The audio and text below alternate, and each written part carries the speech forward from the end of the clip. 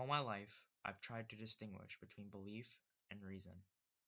Each extreme is poison to its counterpart, yet no individual may claim to exist in total faith or completely by the senses. Eventually, those who seek happiness must support their emotions with rational observation and regard their logical conclusions with certain combinations of love and hatred. By recognizing this balance, one gains the truly remarkable skill of separating recklessness from martyrdom, hope from righteousness. As a child surrounded by belief, every day beamed as a fairy tale, decked in vibrant illustrations and an unfailing string of happy endings. The rational side of things always seemed so aloof, a burden only applicable to what lay beyond my limited world. After all, why fret about the painter when one can enjoy the painting? And how beautiful those paintings were!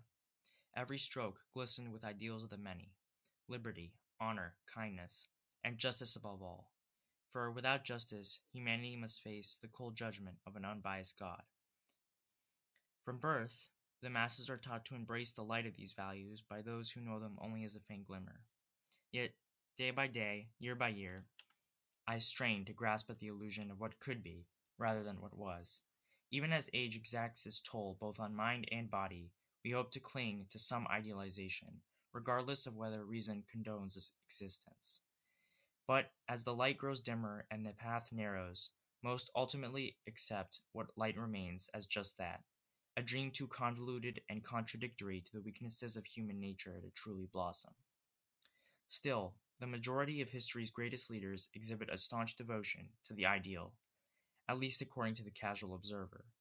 As leadership often reflects both the immediate and extended desires of human society, one may infer that, even in adulthood, we never muster the strength required to utterly dismiss our ultimate goals. In the modern world, this balance between hopeful belief and callous reason has undoubtedly shifted with the popularity of social media, predominantly in the favor of the latter. Though this exchange of ideas allows individuals to more effectively convey innovative values, the use of this technology inevitably gives way to envy, violation, and, in many forms, dependence upon the whims of a merciless majority.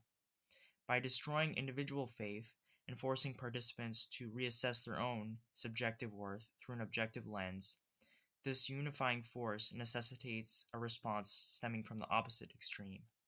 Thus, in order to restore balance between faith and logic in the face of maturity and modern media, one must redouble their efforts in pursuing other individual values.